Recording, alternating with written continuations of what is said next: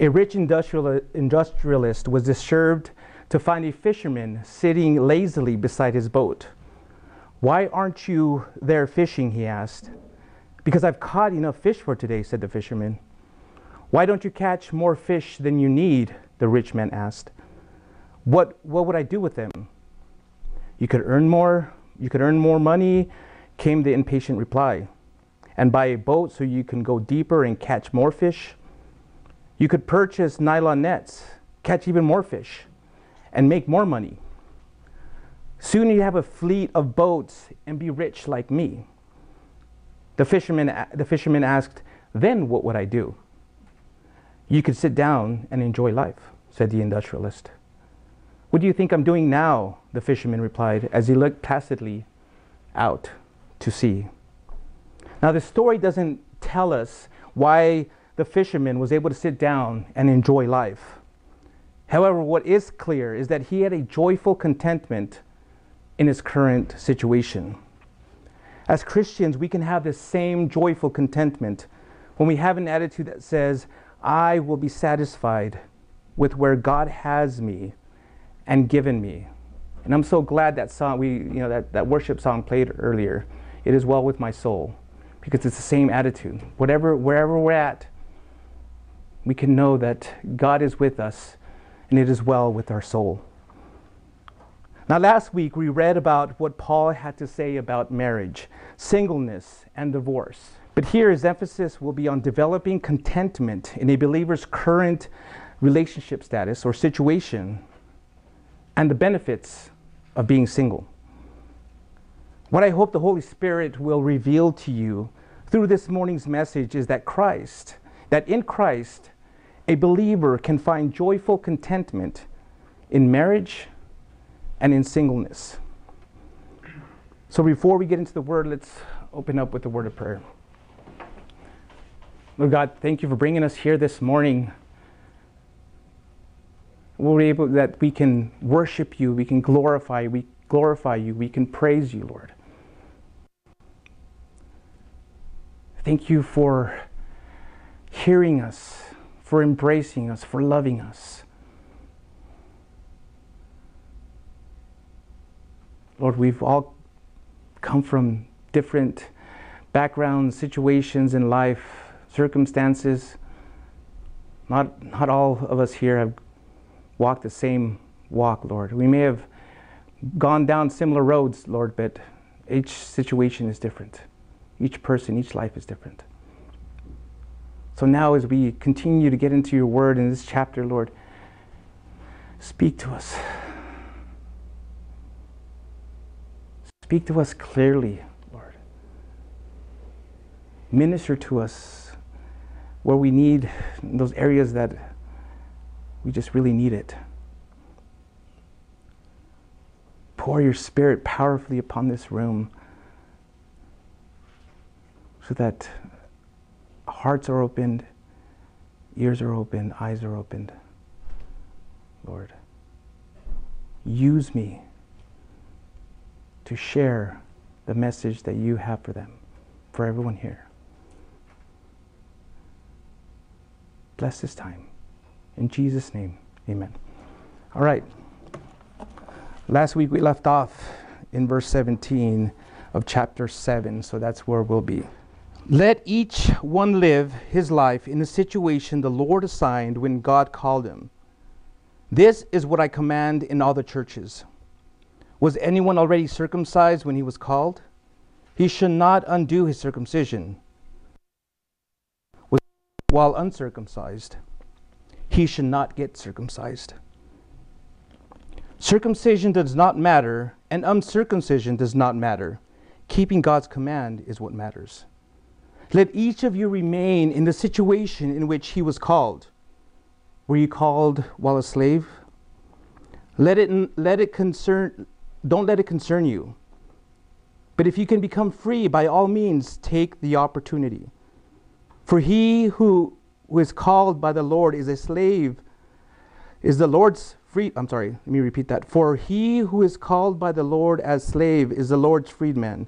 Likewise, he who is called as a free man is Christ's slave. You were bought at a price. do not become slaves of people.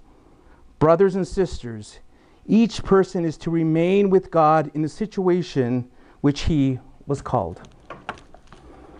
Here in this paragraph, Paul states his main point in 3 different places. At the beginning in verse 17, in the middle in verse 20, and in the end in verse 24. And it can be paraphrased as, just because you become a Christian, don't be so quick to change the external circumstances of your life. To emphasize this point, he uses a couple of examples to illustrate his overall principle. Whether a Christian is single or married, God can work in that person's life. Verses 18 and 19 illustrate this principle with the example of circumcision versus uncircumcision. Now, during this time, a group known as the Judaizers were trying to force Gentile Christians to conform to Jewish traditions and practices. Possibly the best description of these Judaizers is in Acts 15:1. There it says, "Some men came down from Judea and began to teach the brothers, unless you are circumcised according to the custom prescribed by Moses, you cannot be saved." These Judaizers believed that this conversion process would turn the Gentile believer into a full-fledged Jew, and that without this, the Gentile could not be saved. Now, on the other hand, there were many Jews who were trying to seek acceptance in the Greco-Roman world. One way they would do that is by undergoing a minor surgery procedure to make themselves appear uncircumcised. Now, when I hear about this kind of stuff, I start to get wheezy. I'm like, you know. But apparently, this was a practice that, you know, this was something they did even back then. Paul's point in verse 19 is that if a person were circumcised when they became a Christian, fine. If they weren't circumcised when they became a Christian, fine also. What matters more than any of that is keeping God's commands. Not by literally observing all 613 laws, but rather to the reinterpretations and applications of the law in light of the words and works of Jesus and his apostles. You know, one of the challenges a new Christian may encounter, or any Christian for that matter, is when they begin to carefully examine the situation they find themselves in, when they start to look at their own lives and see what's really going on. When this happens, it's important to keep in mind what Paul is saying here. Whatever state we're in when we come to the Lord, we should function faithfully in that state without immediately seeking to change it. Now, there are certain situations that a believer, or any believer for that matter, may need to remove themselves from. Now, here's a few questions you can ask yourselves to determine whether or not you can walk away from something or someone. You can ask yourself, is this situation or person or am I honoring God? Is this honoring God? Or can I honor God in this situation? Second question, will this situation ruin my testimony and my ability to share Christ with others? Third question, is this situation endangering me or others close to me? And lastly, what does the Word of God say about your situation or that situation? The answers, how you answer these questions, should help you make a decision if you should stay or leave a job, a relationship, or even other questionable activities. Paul wrote in 2 Corinthians 3:5, test yourselves to see if you're in the faith. Examine yourselves. Or do you yourselves not recognize that Jesus Christ is in you, or in you, unless you fail the test? Now the point Paul is making here is just because being that here is just as being circumcised and uncircumcised is irrelevant when it comes to serving God, so is your current marital status. He could just as easily say, and is saying by analogy, married is nothing and unmarried is nothing. But keeping the commands of God is what matters. So if you're currently married or you're single, you can honor the Lord and be greatly used by Him right where you are. Now in verses 21 to 23, Paul gives a second illustration by contrasting the experiences of Roman slaves and freedmen. Whether free or slave, neither state makes serving the Lord inherently easier than the other. He further explains that there are spiritual senses in which literal slaves are free in Christ and literal freedmen are slaves in Christ. Yet Paul adds an exception here. Which he didn't in the case of circumcision. If you can become free, by all means, take the opportunity. Physical slavery is a form of oppression and displeases God. So when opportunity for freedom arises, it should be seized. Now, although you and I don't live in a country where actual slavery exists, it's still possible to be enslaved physically and spiritually. Never to put ourselves under inappropriate control or influence of someone or something that may restrict us from having the joy and freedom that Jesus Christ died or gave His life for us for, or died to give us. In many churches, there are dangerous people standing behind pulpits who are putting people in physical, spiritual, and financial handcuffs. And sadly, many willingly do it because they don't know the scriptures, they don't know the Bible, they don't know any better. And then there's a problem with drugs, whether it's illegal drugs or prescription drugs, alcohol, porn, gambling, and other vices that are putting other Christians, in the same handcuffs, physical handcuffs, spiritual handcuffs, financial handcuffs. They're putting them in bondage. They're holding them down. They're keeping them, again, from having that freedom that Christ died for. And unfortunately, many don't realize it until they've lost everything they've ever cared about because of their addiction. They don't see that now they're depending on those things for to satisfy whatever is going on in their lives, that hole that's in their heart. And addiction is a crazy monster because it starts off small, and before you know it, it starts to control your entire life. It starts to control your family life.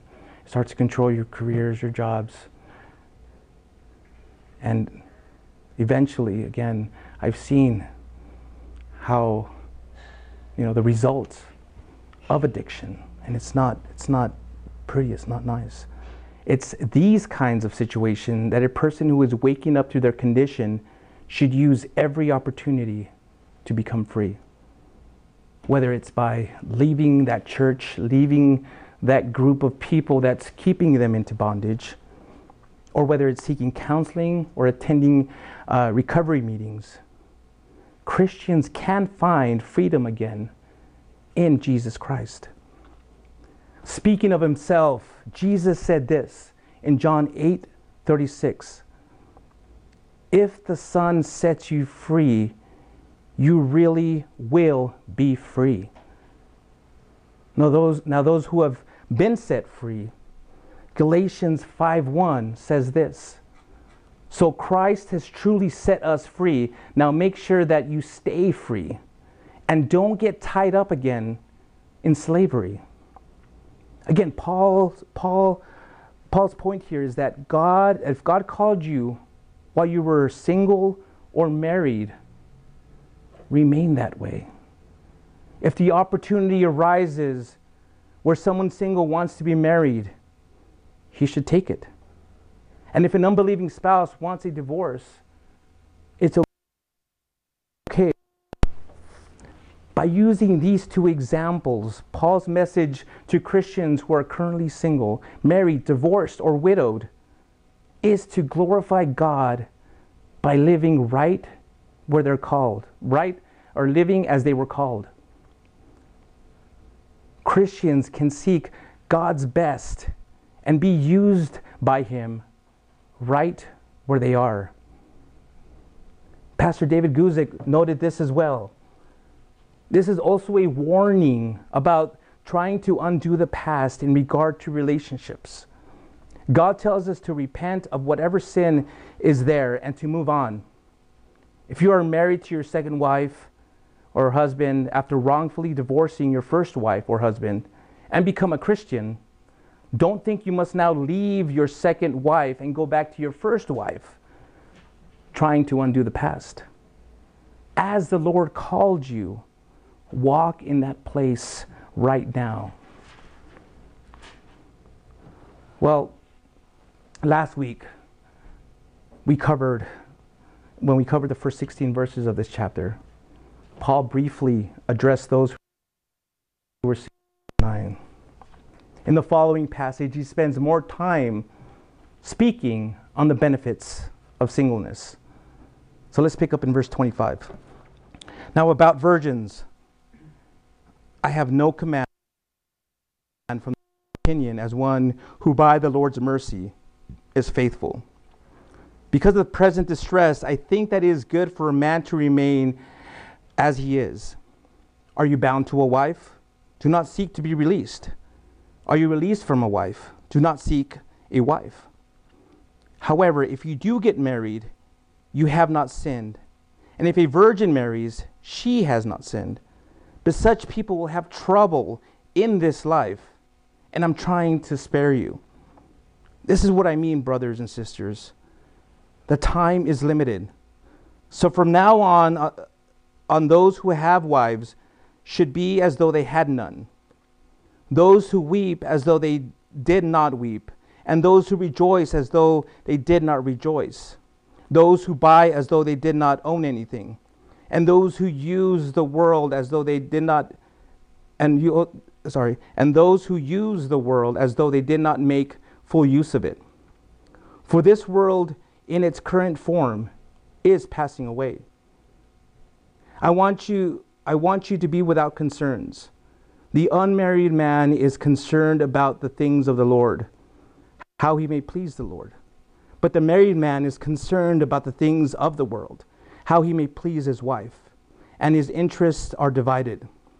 The unmarried woman or virgin is concerned about the things of the Lord, so that she may be holy both in body and in spirit. But the married woman is concerned about the things of the world, how she may please her husband. I am saying this for your own benefit, not to put a restraint on you, but to promote what is proper, and so that you may be devoted to the Lord without distraction.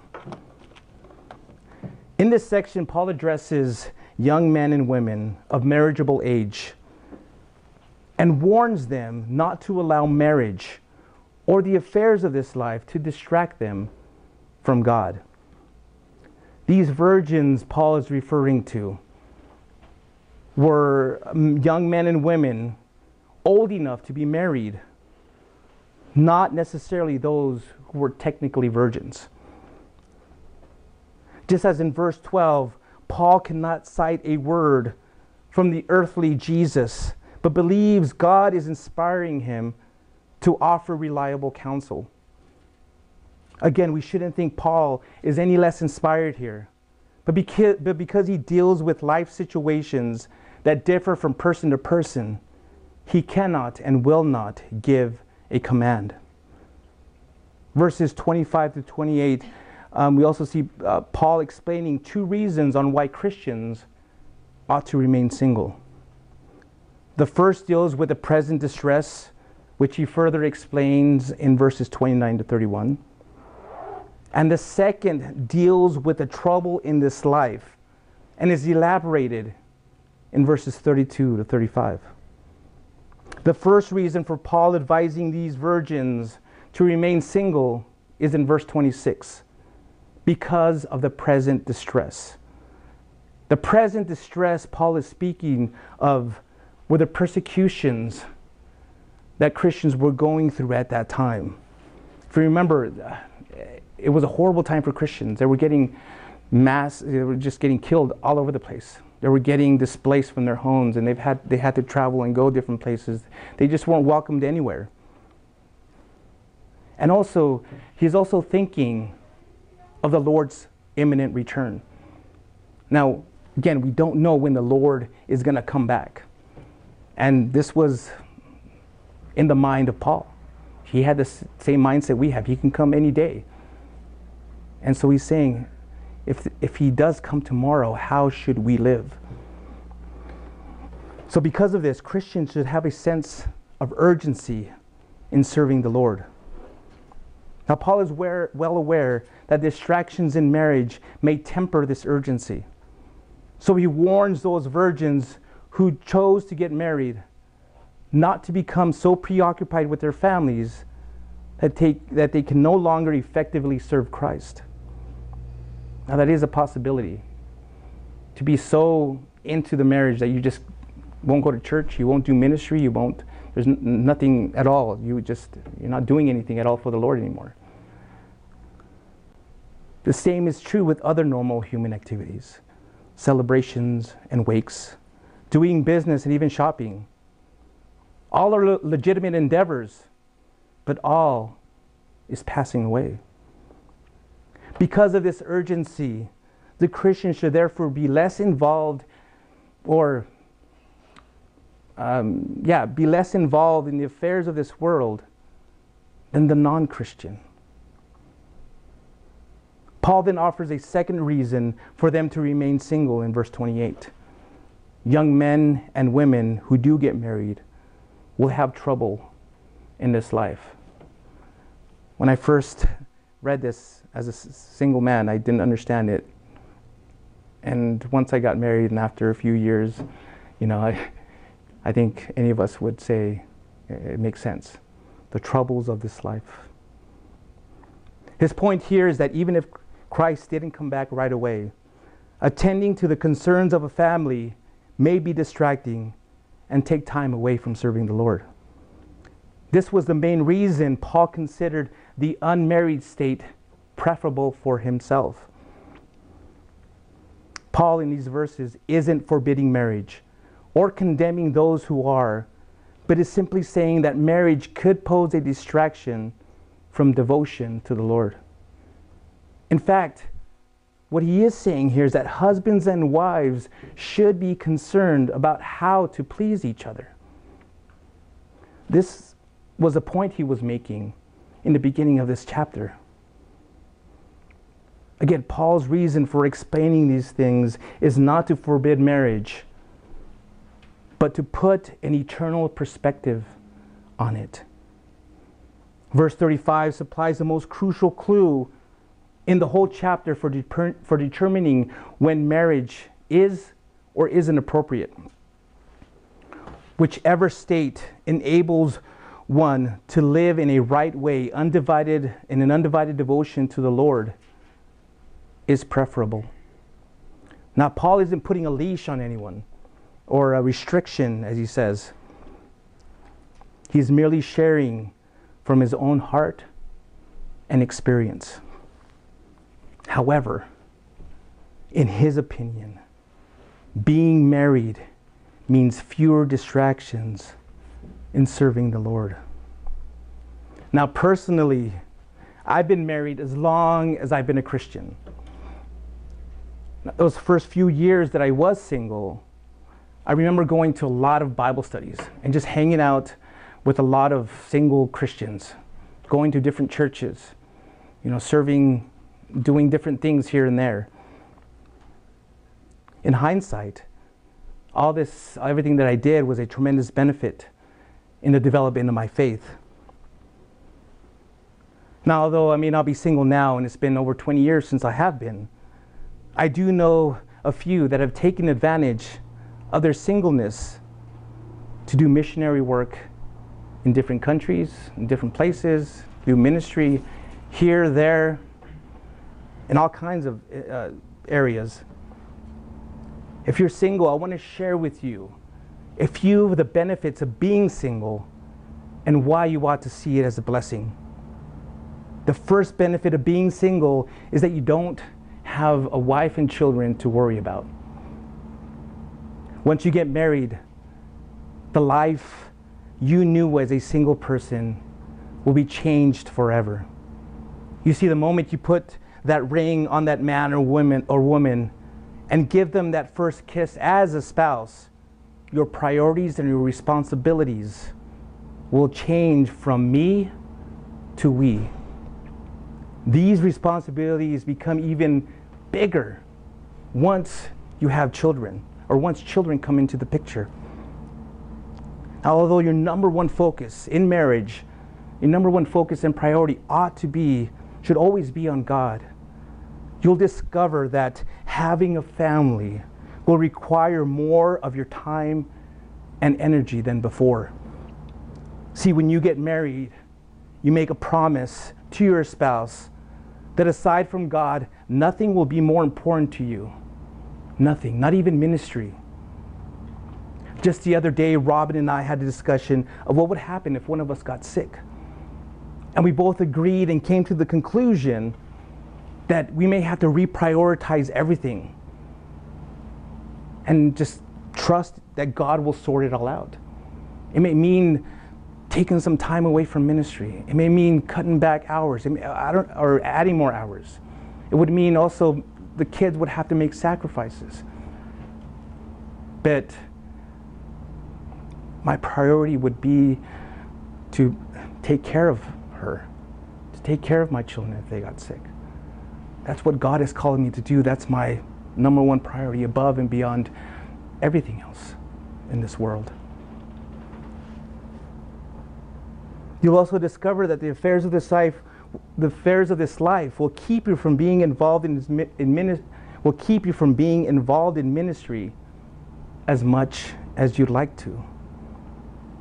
I've had to decline certain ministry opportunities because it would have interfered with an important family obligation. But when you're single, this really isn't an issue. My point is that the benefit of being single means you're only accountable to God and to the people that you allow to hold you accountable. A second benefit of being single is that you have the opportunity to do more for the Lord than a married person has.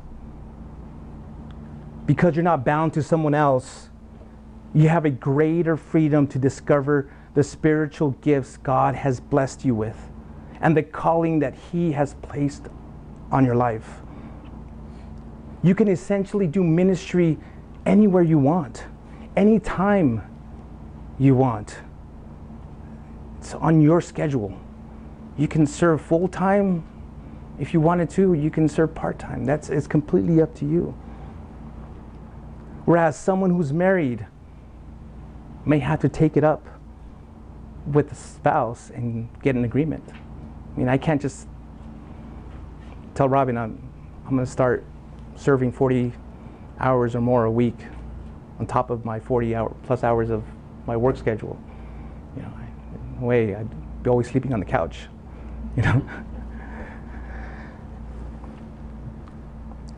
Isaac, for instance, has the ability right now to tell me that he's going with a missionary team to South America tomorrow to deliver Bibles in a remote village. If I were to say something like that to Robin, first she would laugh. And then she'd remind me that I've got to take one of the kids to the doctor's appointment tomorrow. You know, I've got responsibilities. I can't just get up and leave. If you're single, make the most of the time God has given you and use it to bless others, not just here, but in other places as well. In the New Living Translation, 1 Peter 4:10 says this: God has given each of you a gift from his variety of spiritual gifts. Use them well to serve one another. And lastly, as a Christian single, you're able to have unilateral devotion to God. Being unilaterally devoted to God means that you're devoted to no one else but God. When you're single, you're able to fully and unequivocally love the Lord with all your heart and with all your strength. Paul writes in Romans 12:1, in view of the mercies of God, I urge you to present your bodies as living sacrifices, holy and pleasing to God. This is your true worship. This unilateral devotion will give you a divine passion, which will lead to a selfless attitude, a more compassionate heart, and a continual sacrifice of praise to God. Hebrews 13, verses 15 and 16 says, through him let us continually offer up to God a sacrifice of praise, that is the fruit of lips that confess his name. Don't neglect to do what is good and to share, for God is pleased with such sacrifices. All right, so chapter 7, as we move on, chapter 7 closes with Paul's advice to two other groups of single believers. Let's go back to our passage and pick up where we last read. And that's going to be in verse 36, and we'll read a little bit more here. If any man thinks he is acting improperly toward the virgin he is engaged to, if she is getting beyond the usual age for marriage and feels he should marry, he can do what he wants. He is not sinning. They can get married. But he who stands firm in his heart, who is under no compulsion, but has control over his own will, and has decided in his own heart to keep her as his fiancée, will do well. So then, he who marries his fiancée does well. So then, he who marries his fiancée does well, but he who does not marry will do better. In these last few verses of this chapter, Paul addresses engaged couples considering remaining single or getting married. In verses 36 through 38, refer to a hypothetical situation in which an engaged man was considering whether or not to get married. Paul here is informing engaged couples who find it difficult to keep their passions under control that it's far better for them to get to marry. He is not sinning. They can get married, he says. However, Paul also suggests that it's absolutely possible to control these sexual drives. The key is this phrase, he who stands firm in his heart. What he's talking about here is someone who has learned to be secure in his identity as being one with the Lord. He has learned the secret of strength and what is the affirmation of significance and meaning in which he must have in order to function. He knows who he is before God. He draws deeply upon the love and strength and affirmation of Christ himself, and therefore he is able to handle the pressures of sex. Now, if that's the case, Paul says, then he will do well not to marry, because he has opened to him the doors of opportunity he cannot enter into, that marriage would not permit. Regardless of whether you're dating or you're engaged, verse 36 applied to you. The real purpose of dating is to prepare you for marriage. You see, our culture has led us to falsely believe that a person ought to date as many people as possible until the right one comes along. Society says that before a couple gets married, they should live together first to see if they're emotionally, financially, and sexually compatible. However, that goes against God's will and purpose for dating. The purpose of dating isn't isn't to get whatever you can get from someone else for a temporary time. It isn't to see, I'm just going to date this person until someone else comes along, and I'll just break up with them and I'll get with another person. It's not the purpose of dating. That's not the reason why you should be dating. It's to discover whether you'll be able to give all of yourself to that someone for the rest of your life. If you believe you're not ready to do that with anyone at this moment in your life, my advice, like Paul, is to remain single. Here's what I would suggest to anyone who wants to begin dating someone. Develop a non-committal friendship first to discover similarities and differences in regards to short-term and long-term goals. The only way you can discover if you have in your heart you want to have 10 kids and the person you're with, man, you have a lot to work out. It's a big difference. There's a big difference there. If you're a Christian and that person's Catholic, you got to work that out as well. Whether you're Lutheran or the person's Methodist, these are things that you need to work out. What are your long-term goals? What do you want to be doing in 5 years? What do you want to be doing? Where do you want to be in 10, 20 years? Definitely, Robin and I didn't know we were going to be doing this 20 years later. It's a big shock, but praise God for His loving mercies. But again, that ought to be a time where you just discover where you're different, where you're similar, and being non-committal. And I was talking to this with my kids. You can remain friends. You can continue to remain friends because you don't have that stress. Oh man, it's my boyfriend, it's my girlfriend, and I don't agree, so now I have to break up with them and never talk to them again. Now you can, if you're friends with someone, you know what, you suck.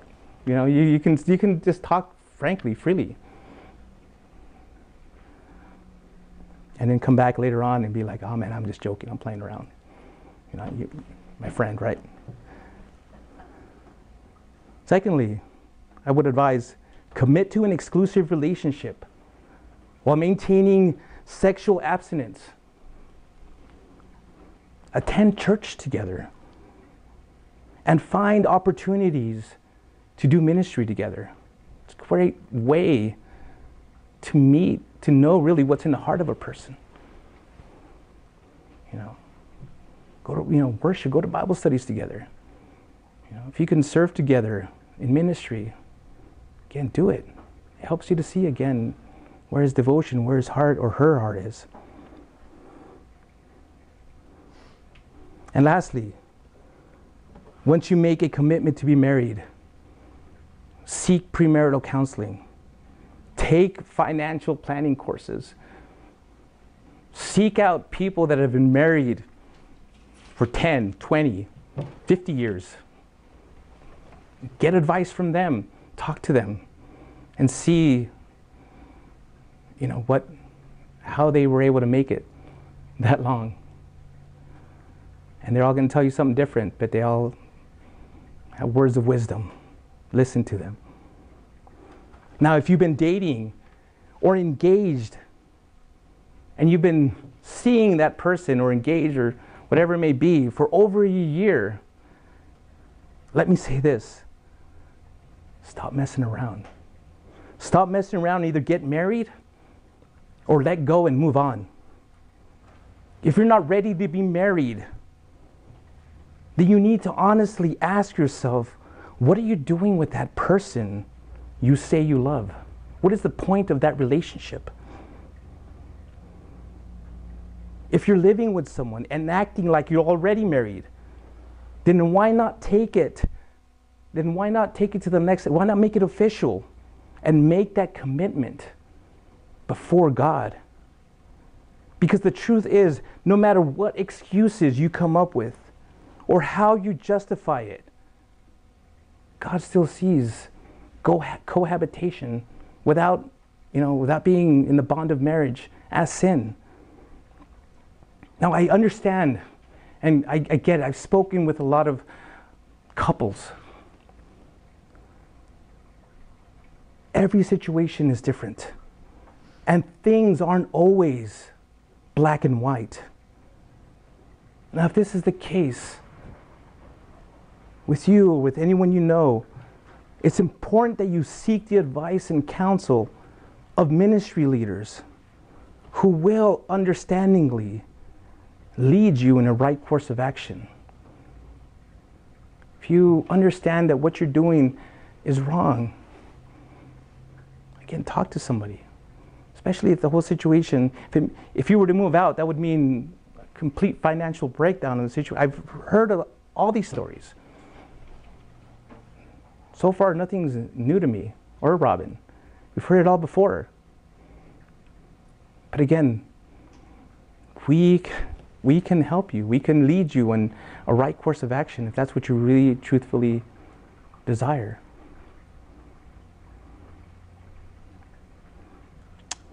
Okay, so earlier in this chapter, Paul explained the options for someone who is divorced: either reconciliation or lifelong celibacy.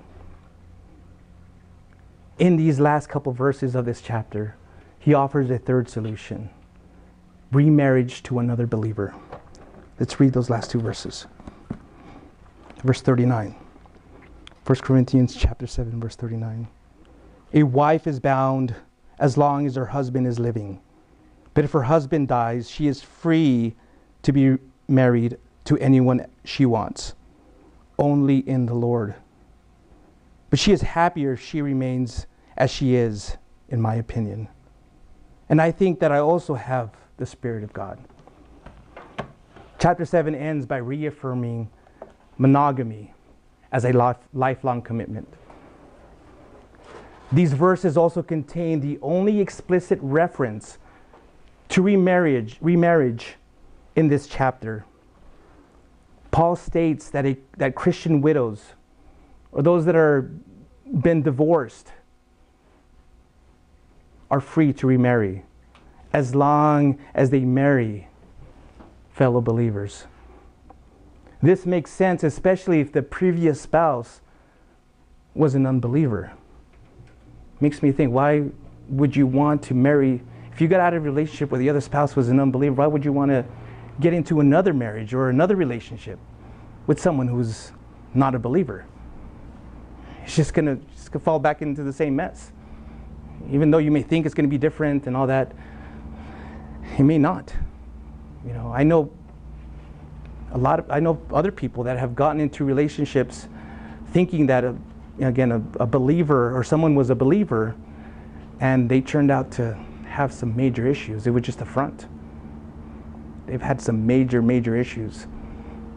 And it's sad because that marriage didn't last long. It won't last long. An important trait of a wise person is learning from past mistakes. So if you're considering remarrying, the most important in a potential spouse is the strength of that person's devotion to God.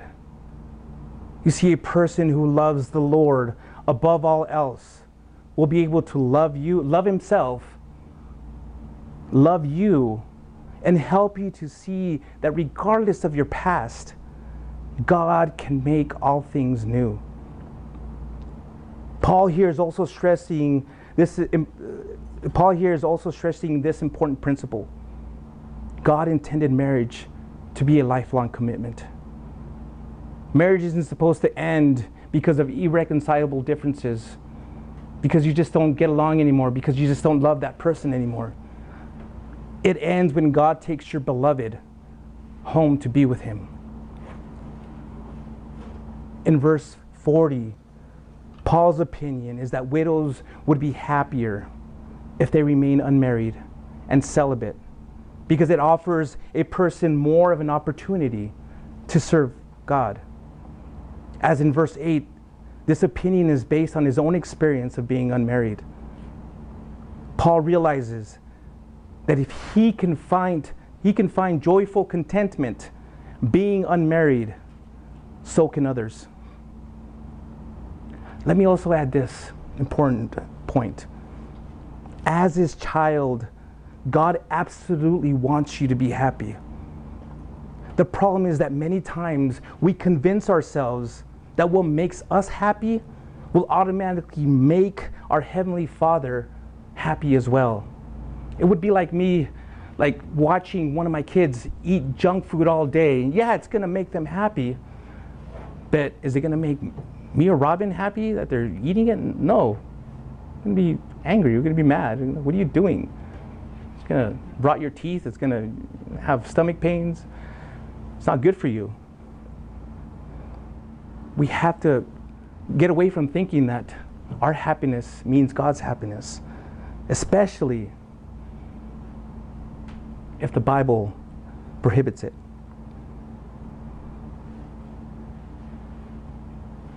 If you truly love the Lord and desire to live your life for him, then your heart will seek the desire of his will for you. Romans 12:2 says, "Do not be conformed to this age, but be transformed by the renewing of your mind, so that you may discern what is good, pleasing, and perfect will of God." Paul then ends with a quick little jab at the Corinthians. "I think that I also have the Spirit of God." In no way does this reflect any doubt of on Paul's part on what he's been saying this entire time. Rather, this verse represents a slightly sarcastic aside or a jab to the Corinthians, who felt that they had attained true spiritual insight. What is joyful contentment then? Joyful contentment is being satisfied in the situation God has you in. There is joy in it because you believe that God has a plan and purpose for you. And there is contentment because you know there's no better place to be than to be in his will. Whether you're single, married, divorced, widowed, be joyfully content with where you're at right now, and know that God can and will absolutely use you. The Bible says in 1 Thessalonians 5:18, "Be thankful in all circumstances, for this is God's will for you, who belong to Christ Jesus." If joyful contentment has eluded you, and it's what you're seeking and what you want, I want to invite you into the arms of a precious Savior to obtain it. Everyone is looking to be satisfied with something. Everyone is looking for something to fill that void within them, in their heart. And many people have tried to fill that void with many different things. But those of us that have found Christ, those of us that have surrendered to Christ, know that nothing else satisfies. Nothing else fulfills that need that's within us besides Jesus Christ himself. He loves you so much, And He does. He wants you to be happy. He wants you to see the joy in life. And all He wants you to do is just open up the door to your heart. But many times, we're so stubborn. We'll figure it out. I'm waiting for another answer. But there isn't. And if you want that joyful contentment, if that's what you desire deep within you, then come to the cross. Come to the cross of Jesus and just lay everything at His feet. With His love, compassion, His mercy. If that's what you want to do, you've never committed your life to Christ, and that's what you want. Wherever you're at, bow your heads, close your eyes, and pray this simple prayer in your heart. Heavenly Father, Lord God, I know that I'm a sinner, and I know that I've fallen short. I believe Jesus Christ died on the cross for my sins. I confess that He is Lord.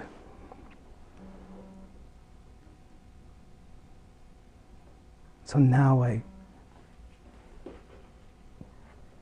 lay my sins upon the cross, Lord.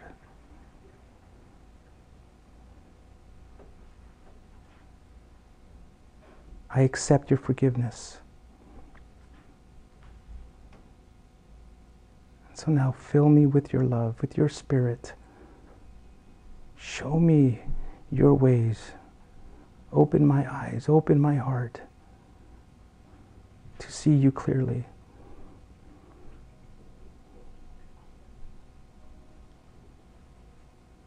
Thank you for your forgiveness. Thank you for Jesus. In Jesus' name, amen. If you prayed that, again, talk to somebody. Let us know. Let somebody know. You want to start walking with the Lord, just find other people that will show you, that will help you. Don't try to do it on your own. And if you're here, and if you're again listening, watching, and you're married, or you're single, or you're going through some stuff right now, and take it up to the Lord. Examine yourselves. Examine what it is that's really in your heart. What is, are you trying to fill a void that only Christ can fill? Again, there is joy. There is joy in being single. There is joy in being married, even if you're in a difficult marriage now. But again, seek Him, and He will give you the answers. He will guide you in what you ought to do. Let's close this morning with a word of prayer. Lord God, again, another heavy passage that we covered today. But this is your word, Lord, and we believe it. We have faith that everything you say here is true, and that it's for our benefit. And although sometimes it's hard and it's difficult, it's for our own good. Lord, I ask that you bless every marriage, everyone that's married that's here, Lord. Bless their marriages. Those who are single or divorced, widowed, whatever situation they're in, also just be with them as well. Encourage them, fill them with joy, or especially during those times of loneliness. Help them to see you. Reveal yourself to them, Lord.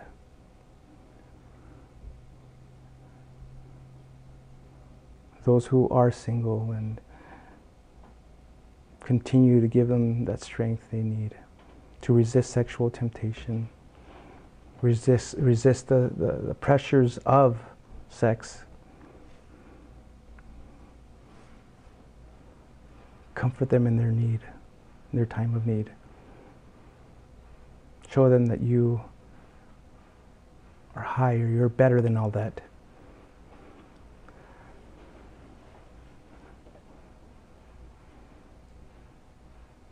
Help everyone here to see there is joyful contentment in you and in you alone. Bless this next time, Lord, of fellowship. Bless everyone's week as they continue about it. May they be salt and light wherever they're at. Or use them in a mighty way. Bless this church. May it grow. May all those who are here desire to see it grow, Lord.